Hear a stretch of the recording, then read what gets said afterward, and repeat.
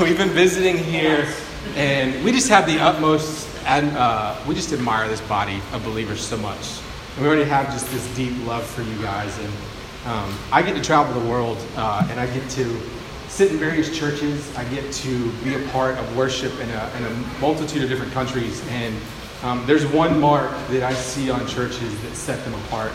And much to my dismay, as I stand before you today, and probably for Ken and even Kevin, it's not the preaching. And I was about to say it's not the music either, but goodness, like between Oh Holy Night and then, wow. I'm not crying, you're crying. Like, that's all I got to say, because it was just a wreck. But it sometimes even in the worship, because that can come and go. But it's in the people. It's in the people that make the church and set it apart. And so we see that in this church. When me and Tiffany first came, it was one of those things where everybody didn't just greet us and move on to the next person. It was, hey, tell us about yourselves. How can we pray for you? How can we join you in what you're going through in your stage of life? Hey, can we have you over for dinner?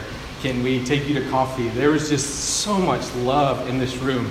And it was even a deeper love for us because, as Kim was mentioning, our cousin is Danielle, and you have absolutely loved her well. In this stage when Cole's gone, I mean, it's hard for her, and we see it and we feel it, is her cousins, and the way you've loved Amelia and the way you've loved Savannah and the way you've loved Danielle has been just a rock solid foundation for her. And we love Cole too. I don't want to leave Cole out of this. We definitely love Cole too, but we just see that, and that's what makes this church. And so we are abundantly thankful for you and the way that you have loved and the mark that you leave. And at the same time, it's an honor to stand here where Ken and Kevin stand and they proclaim bold truth and so much wisdom flows for them. It's an honor for me to stand here. And with that, I just pray that this time that we have together this morning to share in the Word would be an encouragement to you, and it would also deepen our affection for Christ. That's ultimately what we're here for. And so as we enter this time of Christmas and Advent, and for those of you that don't know what Advent is, it's basically this time where we can come together and we can adore Jesus. We can look at this Jesus. We can hold him up and say, man, we long for you to come. We are longing and we are expecting and we are waiting for you to come. And so I'm just praying that this message here, and while there's no biblical mandate for Advent, and while there's nothing about that for the church or as a family or as an individual, I feel like it's something that can provide some spiritual, it's really just a spiritual riches for us as we enter into Advent. And so I just pray that we would drink in the wealth of Advent. And as a side note, if you guys don't have any resources for Advent, I'd love to share some afterwards with you that I have that I haven't written, but I would highly recommend. And so if you want to participate in that with your family, please come talk to me. I'd be more than happy to give you those. And so I love this quote as we begin to think about the truth that we're going to talk about today. I love this quote that John Piper had about Advent. And here's what he says. He says, an Advent illustration for kids and those of us who used to be kids and remember what it was like. Suppose you and your mom get separated in the grocery store and you start to get scared and panic. And just a side note, I don't know how many of you were in this situation ever, but growing up, my mom would be the one that is scared and panicked because she let terror go and not sure what's going to come around the corner. Maybe a kid with chocolate on his face. No, my mom once affectionately told me that I was her free spirit. And she's such a kind and compassionate woman. I'm not sure it was meant as a compliment. But anyways, jumping back into this quote. So just as you start to get scared and panic and don't know which way to go, and you run to the end of the aisle, and just before you start to cry, you see a shadow on the floor at the end of the aisle that looks just like your mom. It makes you really happy and you feel hope. But which is better? The happiness of seeing the shadow or having your mom step around the corner and it's really her? This is what it is when Jesus comes to be our high priest. This is what Christmas is. Christmas is the replacement of shadows with the real thing. And so, yeah, exactly. Well said. John Piper nailed it.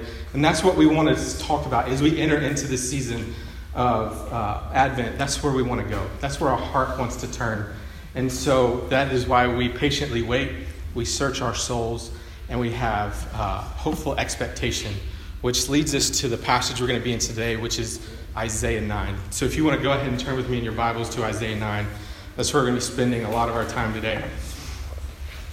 And so we're going to go ahead and dive right in. I'm going to go ahead and read the word. So if you'll follow along with me, we're going to read verses 1 through 7 of Isaiah chapter 9. But there will be no gloom for her who is in anguish. In the former time he brought into contempt the land of Zebulun and the land of Naphtali. But in the latter time he has made glorious the way of the sea, the land beyond the Jordan, Galilee of the nations. The people who walked in darkness have seen a great light. Those who dwelt in a land of deep darkness, on them light has shined. You have multiplied the nations. You have increased its joy. They rejoice before you as with the joy of the harvest, as they are glad when they divide the spoil. For the yoke of his burden, the staff for his shoulder, the rod of his oppressor, you have broken on this day of Midian. For every boot of the trampling warrior in battle tumult, and every garment rolled in blood will be burned as fuel for the fire. For to us a child is born, to us a son is given. The government shall be upon his shoulder, and his name shall be called Wonderful Counselor, Mighty God, Everlasting Father, Prince of Peace. Of the increase of his government and the peace that there will be no end. On the throne of David and over his kingdom, to establish it and to uphold it with justice and with righteousness, from this time forth and forevermore. The zeal of the Lord of hosts will do this. Let's pray. Father, we love you and we want to come and adore you. God, we want to see you in this time of Advent, to look at you and wait patiently with expecting what you will do when you come and how you will redeem your people. And so, God, we just humbly come before you as we go through this passage. We know that you say in Isaiah 55, when your word goes forward, it accomplishes the exact purpose you have for it. And so we pray during this time that your word would go forward and it would penetrate our hearts so that we might be able to hear from you and then spread this good news to the world around us. In your name we pray. Amen. So when it comes to a passage like Isaiah in the Old Testament, you really have to begin to look at it from two different angles. You have to look at it two different ways. And the first is a historical look at it. You have to look at it historically. And what I mean by that is the context. So what is it that when people are hearing for the first time what Isaiah is saying, what are they thinking? What are they feeling? What is going on around them? When I hear something, oftentimes I begin to think about what's going on in my world right now in the time of this, what's going on. And so that is exactly how we have to look at it. And then for Isaiah, we have to look at it prophetically as well. So what is Isaiah pushing us towards? What is he looking and foreshadowing for us? What is coming in the future? And so that's kind of two lenses that we need to look at a passage like Isaiah 9. And so first, in the historical sense of this passage, it's around the 8th century BC. And so it's really a time of war. And there's one army that is rising up and just taking nations by storm. It's the Assyrian army. I had this really great analogy that I was going to use here about the Alabama Crimson Tide. But then last night I watched the Georgia Bulldogs go down with some dear friends, and it pretty much hurt my heart. And so I think it's a little too soon to go there. And so although I kind of did, I did put a little salt on the wound. But I do want to talk about decided to go in a different route. And there was a movie that I loved growing up called The Little Giants. And so if anybody's seen it, it's a great movie. Rick Moranis is in it. It's great. But the premise is there's this team, the Cowboys, and they are the little league team in town, and they are dominant. I mean, they've got a kid named Spike on their team, and they've got kids that have beards in the 5th grade, and they've got kids that have muscles that I've never seen in my entire life. Like, these kids are ginormous. And then you have the Little Giants, and the Little Giants are this team that are just full of misfits, and the kids. There's one kid that walks out of the house in bubble wrap because he's so frail, his mom's afraid he's going to get hurt walking down the street. There's a girl on the team named Icebox. I mean, there's just so much going on in this. And so, and it's kind of what we're seeing here. There's the Cowboys, which are the Assyrian army, and then there's the Little Giants, which is everybody else. And so the Assyrian army is coming after all these nations, and they're taking them left and right. And then all of a sudden, Ephraim and Syria, they decide, hey, whoa, everybody's getting taken out. What if we formed a coalition to try to push back the Assyrians?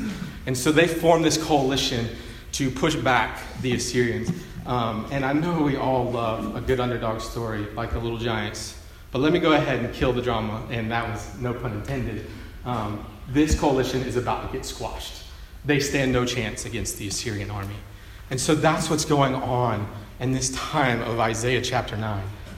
But that's not where it ends. And so that's where the prophetic side of this passage is going to come in. And so where we see that come in is in Matthew chapter 4. So if you want to flip with me to Matthew chapter 4, I think this gives us a great picture of the prophetic side. And so we'll pick up, this is obviously after Jesus has been born. And he's about to begin his ministry. And so we're going to start in chapter 4, verse 12. And he says here, "Now when he heard that John had been arrested, he withdrew into Galilee.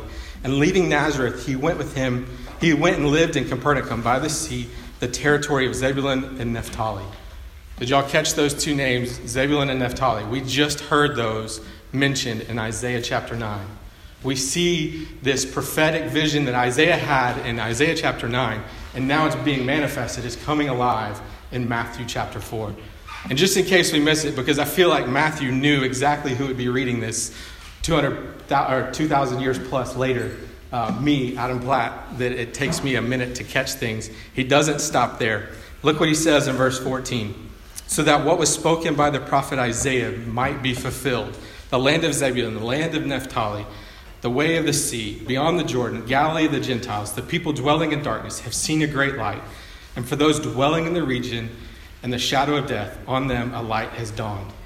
This is really good news for us in this room. That while it looks bleak on paper what's going on in Isaiah 9, it's going to be redeemed in a prophetic vision later on in Matthew chapter 4. So for us Christians in this room, we have a firm foundation right here that we can trust God in everything that we go through.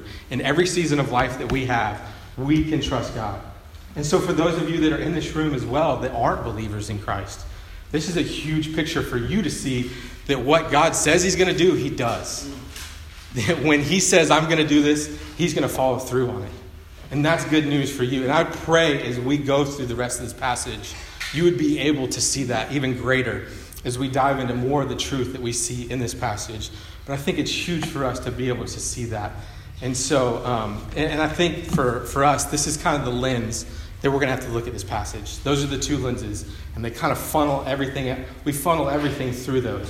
And it's kind of a backdrop to where we're going to go in this passage. But I want us to make sure that we understood the historical side and the prophetic side of what's going on. And so, as we do that, I just pray now that as we dive a little bit deeper into this passage, that we would see how it can deepen our affections for Christ and also for this season of Christmas. And so moving on, we must first see that Christmas is an indictment before it becomes a delight. And this is what I mean by that. If you look with me in verse 1, it's a transition verse. Back in Isaiah chapter 9, it's a transition verse. "But there will be no gloom for her who is in anguish. And the former time he brought into contempt the land of Zebulun and the land of Naphtali." So this is a transition verse between the end of chapter 8, really verse 22, all of chapter 8, but really verse 22. And then it transitions us into chapter 9, verse 2 through 7. So this one verse is a bridge that kind of puts it over there. And so if we look back at chapter 8, verse 22, it says this: "And they will look on the earth and behold distress and darkness, the gloom of anguish, and they will be thrust into a thick darkness." So that's what we have going on. That's what's going on. And so I feel like it's wise at this point for us to kind of put a little definition on darkness. What is darkness? And so for me, what I glean from Scripture is that darkness is the absence of God. Darkness is where it's void, it's wickedness, it's without hope. That is the biblical definition of darkness. We see that there is no hope. And so that is what these people are in the midst of. And then you see it, it's gloom and anguish. This is what is going on. But it doesn't stop there. That's where this verse transitions. And so if you keep following along with me, it says, "But in the latter time he has made glorious the way of the sea, the land beyond the Jordan, Galilee of the nations. The people who walked in darkness have seen a great light. Those who dwelt in a land of deep darkness, on them light shined." Man, is that not good news? That once what was dark now has the option to be light. And so we really need to put a definition on light. What is light? And so for that, we look at John. John gives a great description of that in John chapter 1. If we go to John chapter 1, this is what he says about, you can go there if you want, or you can just listen to me talk about it. But here, in John chapter 1, verse 4, he says this, "In him was life, and the light was the light of men. The light shined into the darkness, and the darkness has not overcome it. There is a man sent from God, whose name was John, and he came as a witness to bear witness about the light, that all might believe through him. He was not the light, but he came to bear witness about the light." So what is light? Light is Jesus. Light is hope. Light is love. Light is everything that we want. And so here we see this great transition. And it's even greater when you think about Zebulun and Naphtali and what they were going through in the midst of this. So for just a little bit more background, Zebulun and Naphtali were part of the promised land. And they disobeyed God. They didn't kick out all the Canaanites. They didn't kick out all the pagans. And so that brought on a watered down faith, if they even had faith at all. It brought in sin. It brought in all kinds of darkness into their community. And this was once part of the promised land, and now it's just infiltrated with darkness. They allowed sin to enter their camp. And that's a big deal. But here we see that God doesn't just leave them in that. It's this transition from darkness to light. And so we have to see that. We have to see how good that is, that oftentimes when our darkness comes, when darkness comes at us, we have the opportunity to sink into despair, or we can rise into the light in faith and love and hope. And so that's my prayer for us, is that when we see this transition from darkness to light, that we would rise into the light, that we would see how God is in this way. And it's really cool. The two nouns that he uses in Isaiah uses gloom and anguish. They're both set in a temporary setting. So when he talks about gloom and he talks about anguish, it's something that's not going to be forever. It's but for a small time. And so when he even transitions it, the light that is used in this is actually permanent. So what is temporary is darkness. What is eternal, what is permanent is light. That's a good word for us today. That what we are going through, when we were in darkness, it is temporary. But when we have hope in Christ, when we have the love of Christ, that is permanent. That will not go away. It'll never change. And so that is good news for us today. And so, we just look in that and just hope in that. But Isaiah doesn't seem to want to stop with just pouring on really good truths. So he goes on in verse 4 and he says, "For the yoke of his burden and the staff of his shoulder, the rod of his oppressor, you have broken on this day of Midian." And so the first part of this, the yoke, the staff, and the rod are all likening back to the exile from Egypt. And so this is him coming through on his covenant promise to be their God and for them to be his people. Man, this is really good news. We see that God is now bringing his people back to him and saying, "I am your God." That's really good news. In the midst of darkness, when we feel like everything around us, we are unworthy. We don't deserve anything. When we just want to waller in our self-pity, hear God saying, "I am your God and you are my people." Rise up into that. But then at the very end, you have broken as the day of Midian. And I love this part. I love this part because it goes back to Judges. It goes back to Judges chapter 6 and Gideon. And if we don't know a lot about Gideon, this one verse, 6:15, sums up a lot about who Gideon was. Gideon says this, "Please, Lord, how can I save Israel? Behold, my clan is weak in Manasseh, and I am the least in my father's house." I don't know about you, but Gideon seems to have a problem with self-confidence. He basically just feels like, well, poor me, I'm just the weakest guy, and I come from the weakest clan. But then we follow along in chapter 7 of Judges, and we see this battle that Gideon's about to go in with the Midianites.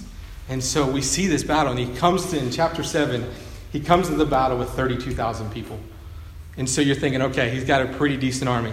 But then the Lord says, "Man, Gideon, that's a lot of people. I think we need to shred this down because a lot of people won't really believe that I did something if there's so many people." So he was like, "Hey, just tell everybody that has fear and trembling to just go ahead and head out." So 22,000 people were like, "Okay, we're out." I don't know what that says about the leader Gideon or about the people, or it's probably an indictment on both of them, but 22,000 people leave. So now he's down to 10,000. So you're like, okay, this is where he's going to go to battle. This is where and God then stops again and says, nah, man, this is still too many people. So then he does this thing where he's like, hey, we're going to test the people. God says we're going to test the people. Take them down, and they're going to, if they lap water like a dog, then we're going to keep them. If they don't, we're going to send them home. So 300 people passed that test and stayed with Gideon. So 300 people lapped water like a dog, and that's how they are going to be the chosen ones for battle. I'm not sure about the strategy of that, but I don't know many people that use that today. But it seems to work here. So Gideon, man, these cards are stacked against him. He went from an army, he went from a weak leader, from the weakest clan, to now he's in 32,000 people. So now he's still the weak man with a weak clan, but only 300 men. It's a big deal for him to go into battle. And so here's where it gets even greater. The strategy for taking over the Midianites is, hey, we're going to give everybody a trumpet, and we're going to give everybody a jar, basically for a lantern, and we're going to surround or go around the Midianites. And so they approach the Midianites, and Gideon sounds the alarm, and they blow their trumpets, and the Midianites flee. They run out. They leave. And that is how Gideon defeats the Midianites. And so it is one of those, first of all, I don't know where we've gone wrong, but the stealth bomber has nothing on the trumpet. Like, that's our new battle strategy. But here's the deal. Like, this battle, God was trying to show that it's me that steps into battle. It's me that fights this battle. And so that is good news for us. It has nothing to do with us. It has everything to do with God. We are frail. We are weak. But it has everything to do for God. And it's not like that ends there. If you look back in the 4 again, the yoke and the rod are both symbols of suffering. It's suffering inflicted, and it's suffering that they have taken on themselves. And so right here in this battle, God ends suffering. God takes suffering away. That's good news for us, that when God intervenes into our lives, he takes the suffering away and brings us this light. And so that is great news, that in our helpless state of being drawn to this darkness, to being drawn to suffering, God doesn't look on us with wrath, but he looks on us with light for the benefit of our lives and for his glory. And so we get to enjoy the fruits of victory from a battle we did not win. God acted, God won, and he beckons us to enjoy victory with him. That's good news for us today, that he invites us into this. And so Isaiah continues on in verse 6 to kind of give us an insight into this battle strategy. He wants to show us how this battle was won. How did we enter into something that we didn't deserve and could not earn? And so here he says, For to us a child is born, to us a son is given, and the government shall be upon his shoulders. Simply put, a child was born. Not just a child, but the king. The high priest was born. That's what that battle strategy was. The battle strategy was to bring Christ into the world. For to us a child is born. This speaks to his humanity. This speaks to who Jesus is as a human, that he came to us in the flesh. To us a son is given. That speaks more to his royal priesthood. That speaks to his bloodlines, that he is given by the one true living God. That's really good news for us. And then as you continue on, the government shall be upon his shoulders. Remember, we just read in 4, the staff for his shoulders. That's basically God taking the burden that we have on our shoulders and placing it squarely on this baby. He takes the burden that we bear and he puts it on a baby. That's good news for us today. And so we continue on into this verse in 6 and 7. Oh man, these names. Like when you talk about name mentioned here, it's in the highest form. It's in the highest form. When they talk about name, it basically declares who you are. It is a announcing to who you are. And so when it says Wonderful Counselor, man, that's his right to rule. He's going to be a great ruler. When it says Mighty God, that's his power. That's his majesty. That's who he is.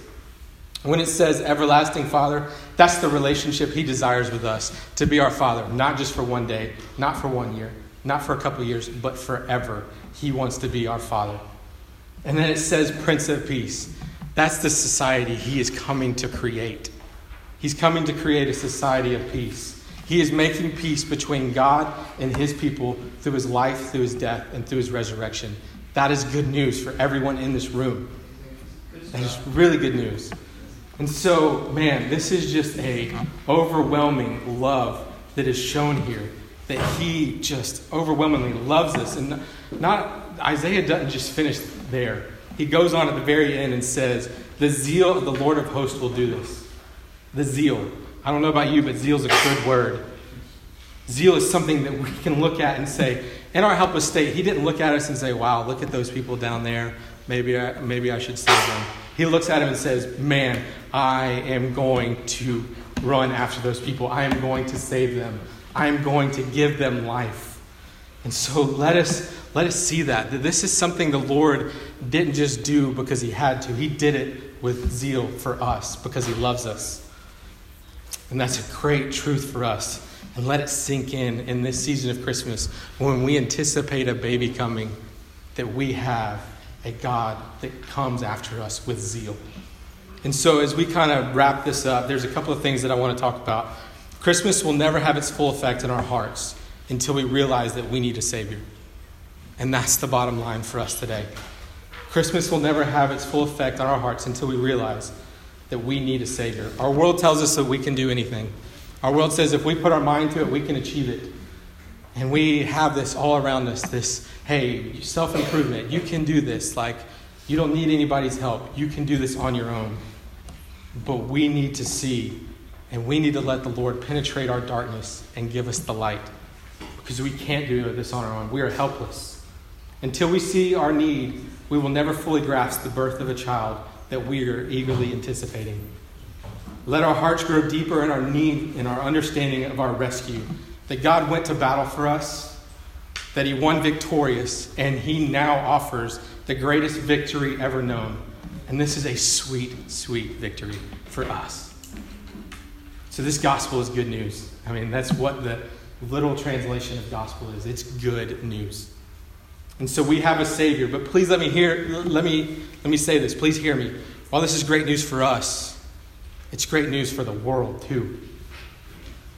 There are a few mentions in this passage in Isaiah 9 about the nations. In fact, when he says in verse 1, Galilee of the nations, this is the only time Galilee is referred to as Galilee of the nations or even Galilee of the Gentiles. So it's more of a holistic approach. It's more of a, he's got the whole world in mind. He also says it a little bit later, you have multiplied the nation. Man, these are references to the world. These are references that this isn't just good news for this room right here. This is good news for the Blackman community. This is good news for the over 3 billion people that have never heard about the love of Christ. Let that sink in. There's 3 million people that have no idea who Christ is today. And that should burden our hearts. That should really set in that we have a task. We have a mission to share this love with our community. To share this love with our families. There's probably in this room coworkers, family members, friends that don't know about this child. What are we doing to go share with those people? What are we doing to go share with the nations? And so we soak up this glorious child and we share this child boldly. We step into people's mess just like God stepped into our mess. And we expose them to the light. There's no better way, in my mind, for us to adore this baby than if we were to bring others to adore him as well. For us to truly adore him, we bring people with us to adore this baby. And so that's my prayer for this season for us, is that we take this baby, we hold him high, we see his beauty, we see his love, we see how he has rescued us from darkness and brought us to light. And we let that soak into our hearts.